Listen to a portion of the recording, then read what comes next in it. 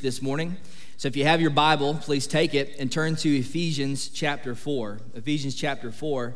We're taking a break from our series in Hebrews, and this morning we're going to be talking about three qualities of a healthy church. Three qualities of a healthy church. It is a joy working with the Association of Churches in our area. I would say over the past couple of years, one of the things that has driven most of my time in meeting with people and studying and ministry has been on the topic of church health. And if I were to ask you, what do you think would define a healthy church, what would you say? What would be the defining characteristics of a church that looks healthy? When we ask that question, some people normally think, well, it's about finances, right? If you have a lot of finances and you're able to do more ministry-related things, and so maybe finances are equal to church health. Maybe some people would say the people. If there's a growing congregation, a growing number of people, normally that means that there's a church doing something right. Maybe that is a healthy church. And so are those things really defining characteristics of a healthy church? Some people would even say, well, it's all about the leadership. If you have a healthy leader, then you have a healthy church. But the idea of church health is probably, when we look at what it means, what we find in the Bible is that the Bible has the answer for what it means to be a healthy body of Christ. So if you were to go to the doctor and they were to run some tests, would they say that this is a healthy church? Now, I just want to say that I praise God in being part of this church. I'm so thankful. I think that it's a joy to be here. Over the past 20 years, since the year 2000, this church has been able to celebrate over 700 baptisms. And that's amazing to think about. There's people who have come to know Christ through this church. There's people who have been discipled. There are leaders who have been developed. God has been faithful. God has blessed this church financially. We're one of the top most giving churches to the Florida Baptist Convention, and that's something to celebrate and be excited for. God is using this church in this city in a great and mighty way to reach people for the name of Christ. Every Sunday, people gather all over this campus to study God's Word together and to grow in their faith in community with other believers in connect groups. People are meeting all over their businesses and their homes and doing discipleship groups all throughout the week. God is blessing and using this church for His glory. Now, this church is not perfect, and no church is perfect. I've often heard that if a church is perfect, don't go into it because you'll make it unperfect. But I want to speak directly to the heart of our church this morning, because I believe that we are at a pivotal moment in the life of our church. I believe that God wants to use us and continue using us for His glory in a great and mighty way. But if we want to do the things that God is calling us to do, then we must first be the church that God has called us to be. And when we think about church health and this topic this morning, I really want to challenge us and encourage us to see that the church is the body of Christ. It's us. You who are sitting in the room today, you make up the body of Christ. And so the things that you are pursuing are the things that this church is pursuing as a whole. And so when we break open God's Word and we read in Ephesians chapter 4, verses 1 through 16, we're going to read together what Paul says makes up a healthy church for the glory of God. And here's what he says in Ephesians chapter 4, beginning in verse 1. He says, I, therefore, a prisoner for the Lord, urge you to walk in a manner worthy of the calling to which you have been called, with all humility, with patience, and bearing with one another in love, eager to maintain the unity of the Spirit in the bond of peace. For there is one body and one Spirit, just as you were called to the one hope that belongs to your call, one Lord, one faith, one baptism, one God and Father of all, who is over all and through all and in all. Let's skip down to verse 11, and he says, and He gave the apostles, the prophets, the evangelists, the shepherds, the teachers, to equip the saints for the work of ministry and for building up the body of Christ until we all attain the unity of faith and of knowledge of the Son of God, to mature manhood, to the measure of stature of the fullness of Christ, so that we would no longer be children, tossed to and fro by the waves and carried about by every wind of doctrine, by human cunning, by craftiness and deceitful schemes. Rather, speaking the truth in love, we are to grow up in every way into him who is the head, into Christ, from whom the whole body, joined and held together with every joint with which it is equipped, when each part is working properly, makes the body grow so that it builds itself up in love. Let's pray. Father, I just ask that you use this text this morning. I pray, Lord, that we would walk out of here, Lord, that we would be pursuing the right things as a church body, Lord, that we would be a people who are pursuing the things that you have defined and laid out for us and what it means to be a healthy people for your glory and for your name. In Christ's name we pray. Amen. The three qualities of a healthy church as defined by the Apostle Paul are these three things: love, unity, and maturity. And while finances and leadership and people, a growing number of people, while all of those things are a part of church health as a whole, the Bible says that these things are what defines what a healthy church is: love, unity, and maturity. But what has happened in our culture today is that there's been such an overemphasis on the consumer mentality when it comes to churches all across America. And maybe a lot of the reasons why churches face issues and begin to decline is not a symptom of a performance issue, it's a symptom of an identity issue. Many churches have forgotten who they are in Christ. Every year in the Southern Baptist Convention, in our denomination, 700 to 800 churches close their doors for good. That's an average of 17 churches every Sunday that will be meeting today for the last time in this nation. And while that statistic may seem staggering, it goes beyond the Southern Baptist Convention. Churches all across America and across denominations are closing their doors because they're unhealthy churches in every sense of the word.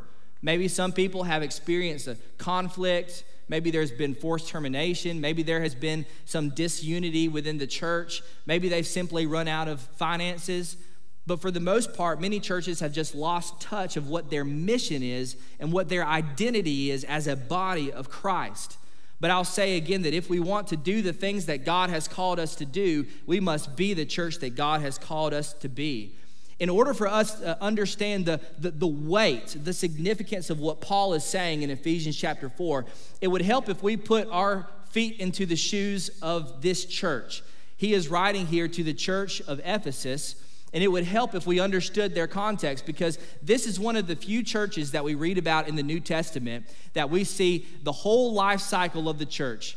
From their very beginning as a church body when they were planted in AD 52, all the way until they had a near-death experience where the Bible says that Jesus almost took away their lampstand.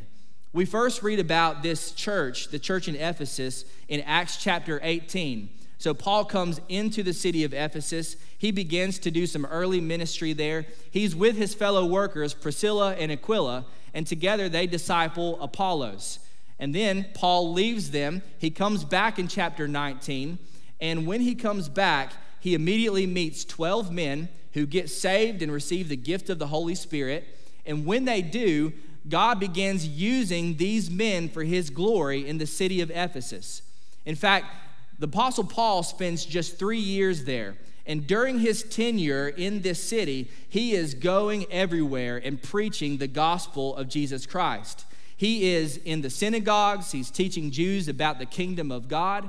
He goes into what the Bible says, the hall of Tyrannus in Acts chapter 19. And they're so active in spreading the gospel and sharing the word of God that the Bible says in Acts chapter 19 that all the residents of Asia, both Jew and Greek, heard the word of the Lord. Now, can you just imagine that the Apostle Paul with his team is doing ministry in this city? What's also happening is that because there are people coming to know Christ, there are people who are putting death to their sins. They're burning their books of witchcraft in Acts chapter 19. There's a silversmith named Demetrius who makes a comment about how much the word of God is spreading among them. There's a riot that takes place. And then when we end in Acts chapter 20, when we end Paul's time in the city of Ephesus, he gives a farewell address to the pastors and leaders of that church. And while he's there, he says, while I was here these past 3 years, I did not shrink back from declaring to you the whole counsel of God's word. What a ministry. In AD 52, this church in the city of Ephesus was a vibrant, growing, and dynamic church that was doing ministry in their community. Believers were being discipled. They even were sending out missionaries in their first 3 years. Leaders were being developed, pastors and leaders were established, and then Paul gives his farewell. And the next time that we read about this church is 10 years later. And now the year is AD 62. And that's when Paul writes this letter. And for the first 3 chapters in the book of Ephesians, he spends time reminding them of the gospel and reminding them of their identity in Christ. And we see it very, very early in chapter 1. He said, blessed be the God and Father of our Lord Jesus. He says in verse 3, who has given us every spiritual blessing in the heavenly places. He explains who they were before Christ in Acts chapter 2. He says that you were dead in your sins. And then verse 4, that God made you alive together with Christ. By grace you have been saved. And so Paul is explaining to them the gospel. He's reminding them of their identity. And as a result of all of those things, he comes to chapter 4 and he says, I, therefore, a prisoner of the Lord, urge you to walk in a manner worthy of the calling to which you have been called. Now, there's something that has happened in these 10 years of the church's life. Because what we read about in chapters 4, 5, and 6 of this book is that Paul begins to address specific things that needed to be dealt with in the church. Apparently, there are some things that have happened where there's been some disunity. There's been some evidence of a lack of love towards one another. At the end of chapter 4, he begins to call out specific sins like envy and wrath and sexual immorality and bitterness and anger. He begins to call out idleness. In chapter 6, he talks to them about spiritual warfare and how to be aware of the devil's schemes. And so we know that there is something that has changed, some tides that have turned. We further get some more information in this church whenever the book of 1 Timothy opens up. Now, Timothy was also a leader in this early church. And Paul begins telling him how to deal with false teaching in the church. And then he begins to explain to him what qualifies a pastor or a leader. And so we see these things that are happening. Some warning signs are beginning to emerge. And then we don't hear about this church for 30 years. And now the year is AD 95. And this time, the church did not get a letter from Paul. This time, the church did not get a letter from Timothy. But it gets a message from Jesus himself. And before Jesus took the Apostle John on a journey to see a glimpse of the kingdom of heaven, before Jesus took the Apostle John to see in the book of Revelation what would come at the end of times, Jesus had a message to give to the early churches. And in Revelation chapter 2, this is what Jesus says to the church in Ephesus. I know your works, your toil, and your patient endurance, and how you cannot bear with those who are evil, and have tested those who have called themselves apostles and are not, and found them to be false. These are good things. He says, I know you are enduring patiently and bearing up for my name's sake, and you have not grown weary. So Jesus here he's encouraging them. He's saying, you are doing ministry. You're calling out false teachers. You're trying to be discerning. But then he says this in verse 4, but this I have against you. You have abandoned the love that you had at first. Remember, therefore, from where you have fallen, and repent, and do the works that you did at first. If not, I will come to you and remove your lampstand from its place, unless you repent. What happened to this vibrant and active and growing church in the book of Acts? What happened to them in Ephesians was that Paul was calling out some warning signs because the church had begun to be disunified. They had stopped loving one another. There were some sins that were emerging out of the congregation. And so what Paul writes in Ephesians chapter 4 is not just a general instruction, it's a plea. It's almost, your Bible might say, I beseech you in chapter 4, verse 1. And so with all these things in mind, I wonder what would have happened if the church in Ephesians would have listened to the words of Paul given in this letter that he wrote to them. So the first of these healthy qualities that Paul addresses is love. The first quality of a healthy church is love. So in chapter 4, verse 1, Paul opens up and he says, I, therefore, a prisoner for the Lord, urge you to walk in a manner worthy of the calling to which you have been called. Look at that word, urge. Paul is saying this, I am pleading with you, I'm calling you, I'm begging you, I beseech you to walk worthy of this calling. Now that word in the Greek, the word for urge, comes from the root word, which means draw near. And so what Paul is saying is he's saying, everyone listen in, tune your ears to what I'm about to say, because this is extremely important. And then he urges them to walk a certain way. He says, I urge you to walk in a manner worthy of that calling. Now, what is the calling that he's talking about? Well, the calling is the calling as a body of Christ, the calling to be the church, a group of Christ followers who glorify God and live to serve him. And the practice of what we do as a church must stem from our identity as a church. We are the church. And know that the Christian life is a calling. God has called you to this. Peter would say in 1 Peter that you, the church, are a royal priesthood, a holy nation, a people set apart for his own possession, so that you may proclaim the excellencies of him who has called you out of darkness and into marvelous light. And so we have all been called into walking to a life that glorifies God. The Christian life and our involvement in the church is a calling given by God. Jesus has called us out of a life of sin and into a life of following him. And so the calling that God has placed on us as a church is a heavy and serious calling. And I think that we see that in the book of Revelation. When Christ is walking among the 7 golden lampstands, what that means is that there's 7 churches that he's addressing. And what we know from that is that this church belongs to Christ. These churches belong to Christ. He is the one who walks among the lampstands. And at any time, if we're not walking and doing the things that God is calling us to do, if we're not being the church God is calling us to be, the hand of God can be removed from the church. As the Bible says, the lampstand will be removed. And so we ought to be careful and cautious. There is a heaviness, a weightiness on this text to realize that this church serves an important role in the kingdom of God, and I would argue that every church does. And so who are we as a body of Christ? Because when Paul opens this up and he says, walk in a manner worthy of that calling, that word walk, it means this is how you conduct your life. How are you conducting your life for God's glory? We have to conduct our lives in a certain way because Christ has called us to live in a way that is distinct and separate from the rest of the world. He calls us to the practice of following him and counting the cost.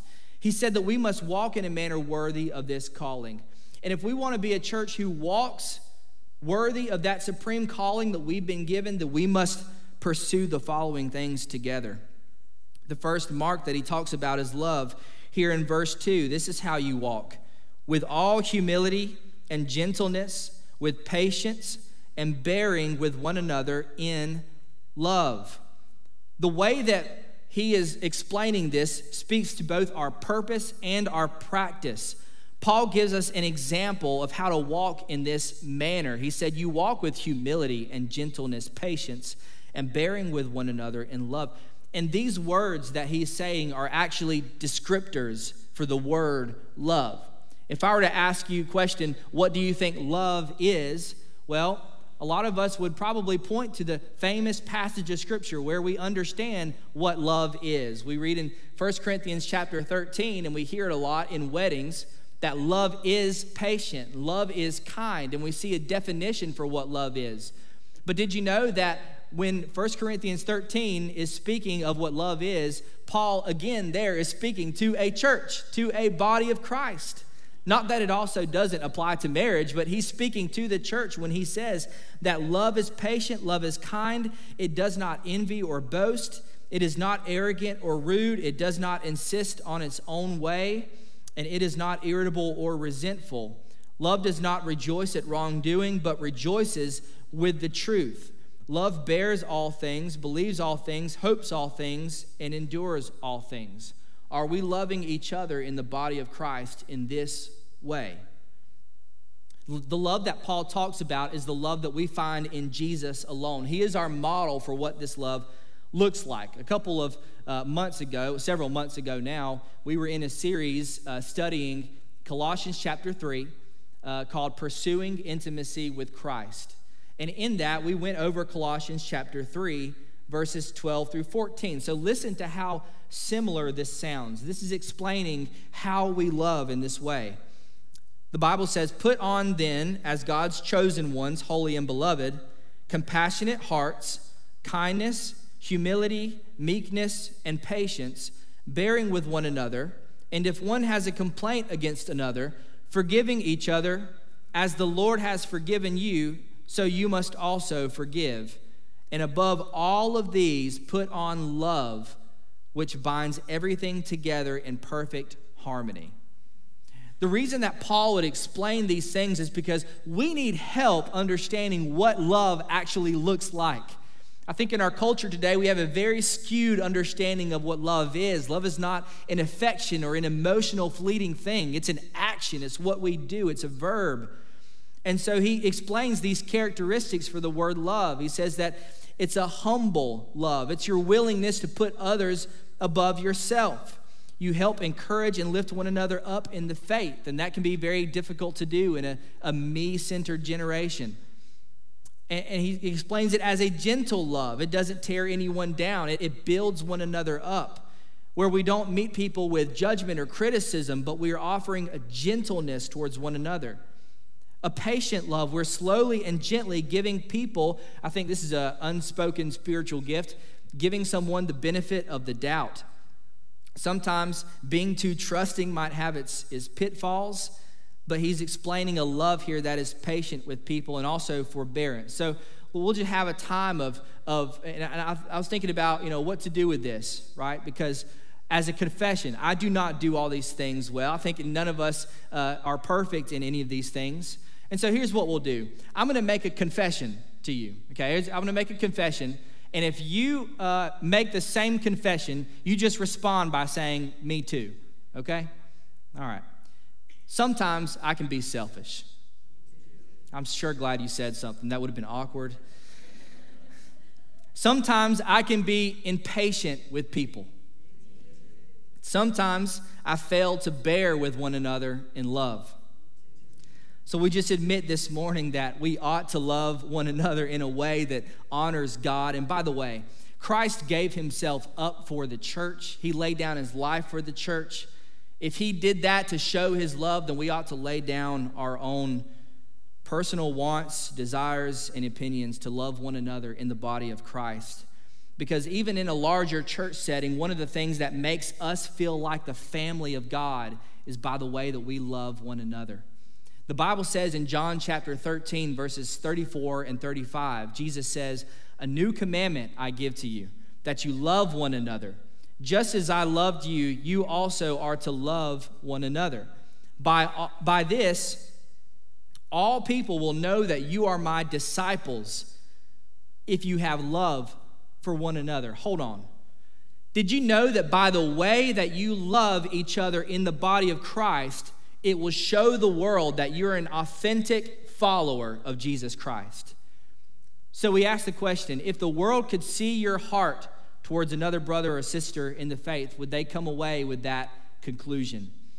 If the world could listen in on a closed-door conversation in which you may be talking about your disdain towards another brother or sister in the faith, would they come away with that conclusion? Would they still say that person is an authentic follower of Jesus?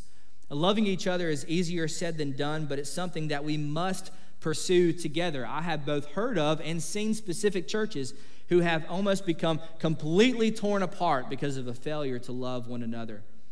And here's what that tells me. If I can't love others who are in the same church family as me, I'm at risk for leading others astray and disrupting the body of Christ. So this is one mark of a healthy church that Paul gives. A second mark that he gives is unity. Unity. Verse 3, Paul says here that the church should be eager to maintain the unity of the Spirit in the bond of peace. Now, Paul is not just simply saying, just stay unified, y'all, ignore any drama that exists.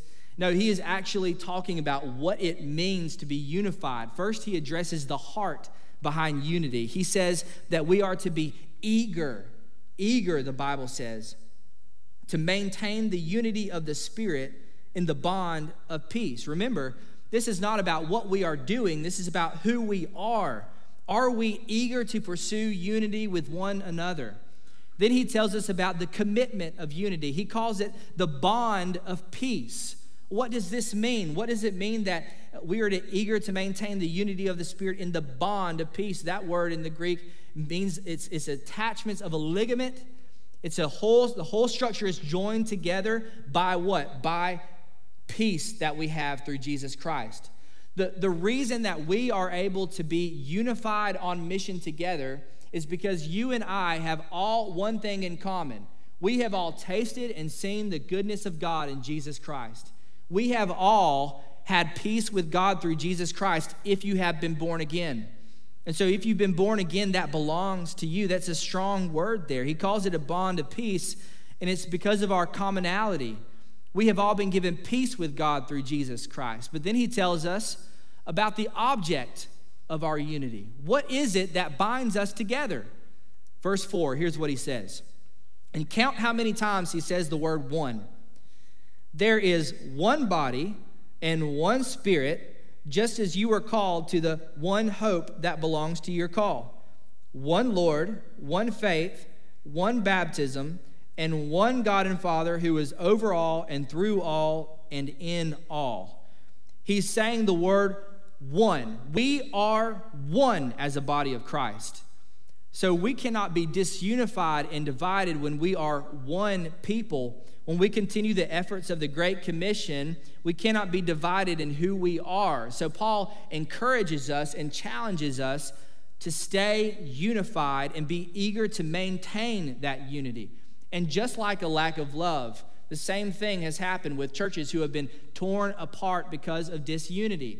A lot of people have, when they're talking about a church that has gone through a church split, I've heard this statement a lot. I've heard people say, well, you know, the devil just got into that church and he caused a whole bunch of fighting and arguing. Well, Satan does attack, and we are to be aware of his schemes. And 2 chapters later, Paul tells us about that. But how does he do it? How does he attack a church? It's through the pride of a man's heart.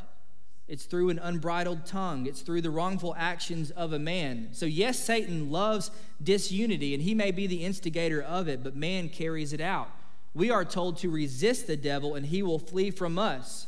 So we cannot simply blame disunity on Satan when we have a part to play in being eager to maintain that unity. Now, by the way, when I'm talking about these things, I'm not saying that I look over at the church and I'm just seeing a whole lot of people who are torn apart. And I'm just simply saying these things as a reminder of who we are in Christ. And that if those things do exist, we are to put them to death. We are to put disunity to the death. And unity is not the same as uniformity. So we're not always going to agree on everything. And in a church this size, we might not always be on the same page.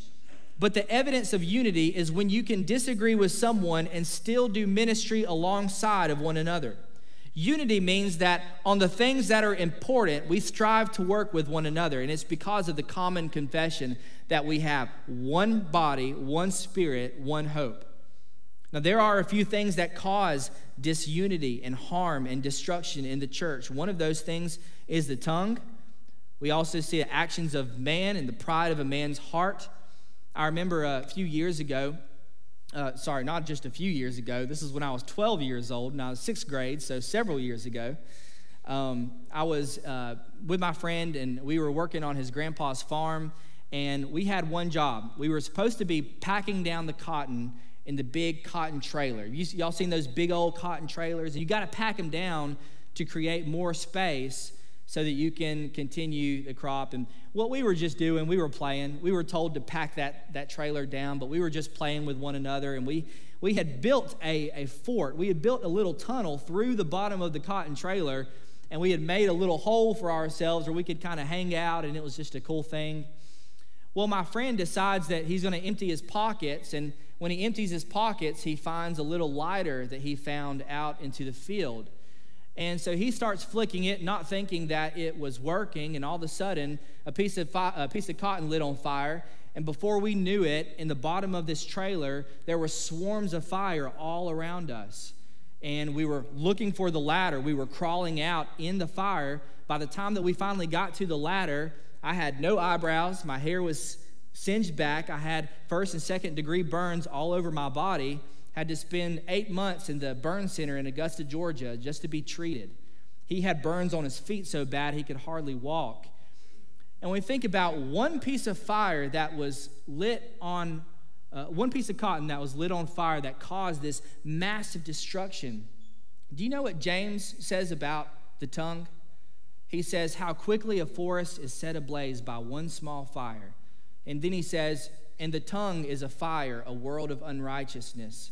James would say that every kind of creature on this earth, every reptile, bird, animal, sea creature can be tamed and has been tamed by mankind, but no human being can tame the tongue. It is a restless evil and full of deadly poison. So we have to say this. How can we tame our tongue if the Bible says that no human being can tame the tongue? Well, we need God's help to do it. We need God's help to help us tame our tongue. And so because of these things, bitterness exists, anger exists, slander exists, gossip exists. And all of these things, if we're not careful, can cause disunity in the body of Christ. What's interesting is that James, in the very next chapter, in James chapter 4, he returns to the same thing. He says, do not speak evil against one another, brothers, because there is one lawgiver and one judge. And so what James is saying is this. He says, if you are proclaiming evil on someone, if you're casting evil on someone by the words that you say, he says there's one lawmaker and one judge. What you're doing is you're actually putting yourself in the place of God. And he said there's only room on God's throne for one. And so James would say this. He says, what are we to do? We are to humble ourselves under the mighty hand of God. The Bible says this too in James chapter 4, because the actions of our hands can cause disunity, the pride of our heart can cause disunity. What James says in James 4:8, he says, cleanse your hands, you sinners, and purify your hearts, you double-minded. And then he says, whoever would humble himself, or whoever exalts himself will be humbled, but whoever humbles himself will be exalted. And so what are we to do? Well, we are to discipline ourselves for the purpose of godliness, 1 Timothy 4:7. Now, we are to put those things in practice. We are to discipline our tongue, our actions, what we do, what we say, because we want to be a people here who seek to glorify God above all other things. Now, this does not mean bridling your tongue. This does not mean that if evil exists or a sin exists, that you just keep quiet about it. Bridling your tongue does not mean that you keep quiet about sin. It means that you know how to control it. We don't keep quiet about sin. This is something I think that the church needs to hear as a whole. If sin does exist, if someone has sinned against you in the faith, the Bible tells us what we are to do if someone sins against you. The Bible says to go to that person, And then it says that if the person listens to you, you have won your brother. You have won your sister if you do that. And so when we think about unity in the church, when we think about what God is calling us to do and how God is calling us to live, we must understand that every person in the room here has a part to play. In the high priestly prayer in John chapter 17, Jesus prays that they may all be in one, just as you, Father, are in me and I in you, that they also may be in us. Listen to this. So that the world may believe that you have sent me. The unity of the church gives evidence to Jesus Christ. How does this prove Jesus exists? If it weren't for Jesus, we wouldn't stay unified. If it weren't for Jesus, the pride in our heart would cause us to sin against one another. But because of Jesus, we can live in unity with one another. We can love each other well. And the third mark of a healthy church that he talks about here is maturity. And we talked about this a lot last week. In fact, the whole topic of the sermon last week was on maturity in the faith. And if you were not able to be here last week, I encourage you to go listen to the service online. In verse 12, he talks about the focus of this maturity. What's happening if we are a people who are mature in the faith? Well, verse 12 says that the saints are doing the work of ministry if we're mature in the faith. And also, the body of Christ is being built up if we are mature in the faith. In verse 13, he explains the goal. How long, church, how long should we be pursuing love and unity and maturity? How long? Verse 13. Until we all attain the unity of faith and of knowledge of the Son of God to mature manhood, to the measure of stature of the fullness of Christ. That's how long.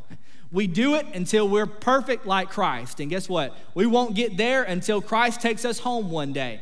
And so the Bible says that as often as we are living and breathing and coming and gathering to church together, as long as we are doing life together, we are to be pursuing love, unity, maturity. The goal, the end goal, is the stature of the fullness of Christ. But what's the evidence? What's the evidence of a mature believer? There's just so much here, and I don't have time to go through it all, but look in verse 14. Here's the evidence that someone is mature in the faith. So that we would no longer be children, tossed to and fro by the waves and carried about by every wind of doctrine, by human cunning, by craftiness and deceitful schemes. So here is the evidence that we're no longer children. We're growing up in the faith. We're not tossed about by every wind of doctrine that comes our way. We know what we believe, and we know why we believe it. We have an unshaken faith, and that's the evidence of a mature believer. You have built your foundation on the rock of Jesus Christ. You have held fast to the anchor of your soul, Hebrews tells us. That's how we know that a person is mature in the faith, because you're not wish-washy in every wind of doctrine that comes your way. You know what you believe and why you believe it. You're also not distracted by what the Bible calls here human cunning. That is, people who seek to come around you and give you false teaching, who try to sway you in one direction or another. No, the evidence of a mature believer is that you know what you believe, but you're also not distracted by the craftiness of deceitful schemes. The Bible tells us a couple chapters here later that we are to be aware of the schemes of the devil in chapter 6. There is spiritual warfare, and it does exist. And if you are not mature in the faith, it'll be very easy for you to get off course and not steadfast in the faith. And so the evidence there is that we would be a people who are mature in the faith. Matthew chapter 12, Jesus says it this way. Matthew chapter 12, verse 25. Knowing their thoughts, he said to them, every kingdom divided against itself is laid waste, and no city or house divided against itself will stand. And so if Jesus explained the steadfastness of a body, a people divided against itself, it won't stand. But together, there is strength in that, the outcome of our maturity. What does it produce? Here's what it produces: a loving and unified and healthy church for the glory of God. So look with me here in verse 15 and 16. And Paul, he ties everything together right here. He says in verse 15, Rather, in every way, into him who is the head, into Christ, from whom the whole body, joined and held together by every joint with which it is equipped, when each part is working properly, makes the body grow so that it builds itself up in love. This is the one passage of Scripture in the Bible where we're actually told how to grow a church. How to grow a church. And there are many church growth strategies that exist today. There are all kinds of books and resources that talk about how to make a church structurally healthy. But here's what Paul explains it. He says that a church is growing when it's building itself up in love. When it builds itself up in love. He ties everything back together, and he explains to them that we are the body of Christ. We are one body and many parts, and everyone in the room today has a part to play in that. We must be pursuing these things together, and if we do, we'll be a healthy church for God's glory.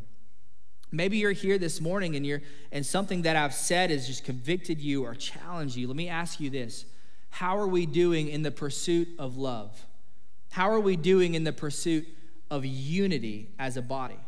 How are we doing in the pursuit of maturity as a body of Christ? Is there any anger or bitterness or rivalry or contention that exists between you or another brother or sister in Christ? Do you know what Jesus says in Matthew chapter 5? He says, if you go up to the altar and you're ready to lay down your offering, and there in your heart you remember that there's contention against you and a brother or sister in the faith, Jesus says, go and make things right. Leave your offering there at the altar. Go make things right with your brother or sister, and then come and put down your offering. Are we doing that? Are we eager to maintain unity? Here's the invitation. Jesus says this, let us be unified and loving towards one another. Matthew 5:23. First be reconciled to your brother and then come and offer your gift. Jesus is telling us today that our worship is affected by unresolved anger in our hearts. So I challenge you, I encourage you to make things right with a brother or sister. Go out of your way to be unified in the faith. Seek every opportunity when you come and gather here together to love one another well, to love one another with a humble love, a gentle love, a patient love, and bearing with one another in that love. Philippians chapter 1, verse 27. I'll read this and then I'll land the plane. The Bible says in Philippians 1:27, only let your manner of life be worthy of the gospel of Christ, so that whether I come and see you or am absent, I may hear that you are standing firm in one spirit, with one mind, striving together for the faith of the gospel. Would that be said of our church? Can that be said of our church? I believe it can, but we must be striving together. We must be doing our part and working together in that way. I want you to bow your head and close your eyes as we enter to a time of response, a time of invitation. And if you're here today and you've never tasted and seen the goodness of God, you've never surrendered your life to Jesus Christ, I want to invite you today to come and give your life to him. By the way, I will say this, that love and unity and these things are not possible if we didn't have Jesus Christ living in us, if we didn't have the Holy Spirit working through us. So if you're here today, you've never made a decision to follow Jesus, I invite you to come today. If you're here today and you have bitterness or anger or anything in your heart that caused disunity in the body, I challenge you, I encourage you today to make things right with a brother or sister. Go out of your way to seek them out, to love one another with a gentle love, a humble love. I pray that today would be a day where God would convict us of sin and lead us to righteousness. So, Father, I want to come to you right now in the precious name of Jesus, and I want to thank you, God. I want to thank you for your word that explains to us, that tells us how to be a healthy church. Father, I just pray that in this time as we that you just bring things to mind, Lord, that you convict hearts, that you challenge us. Lord, that we would do as David said, Lord, search me and try me, know my thoughts. Look at my heart, O God. Father, I pray that you would lead me in a way that I would be a brother or sister in this body who would be more loving, more unified, and more mature than when I came in. And it's in Christ's name that we do pray. Amen.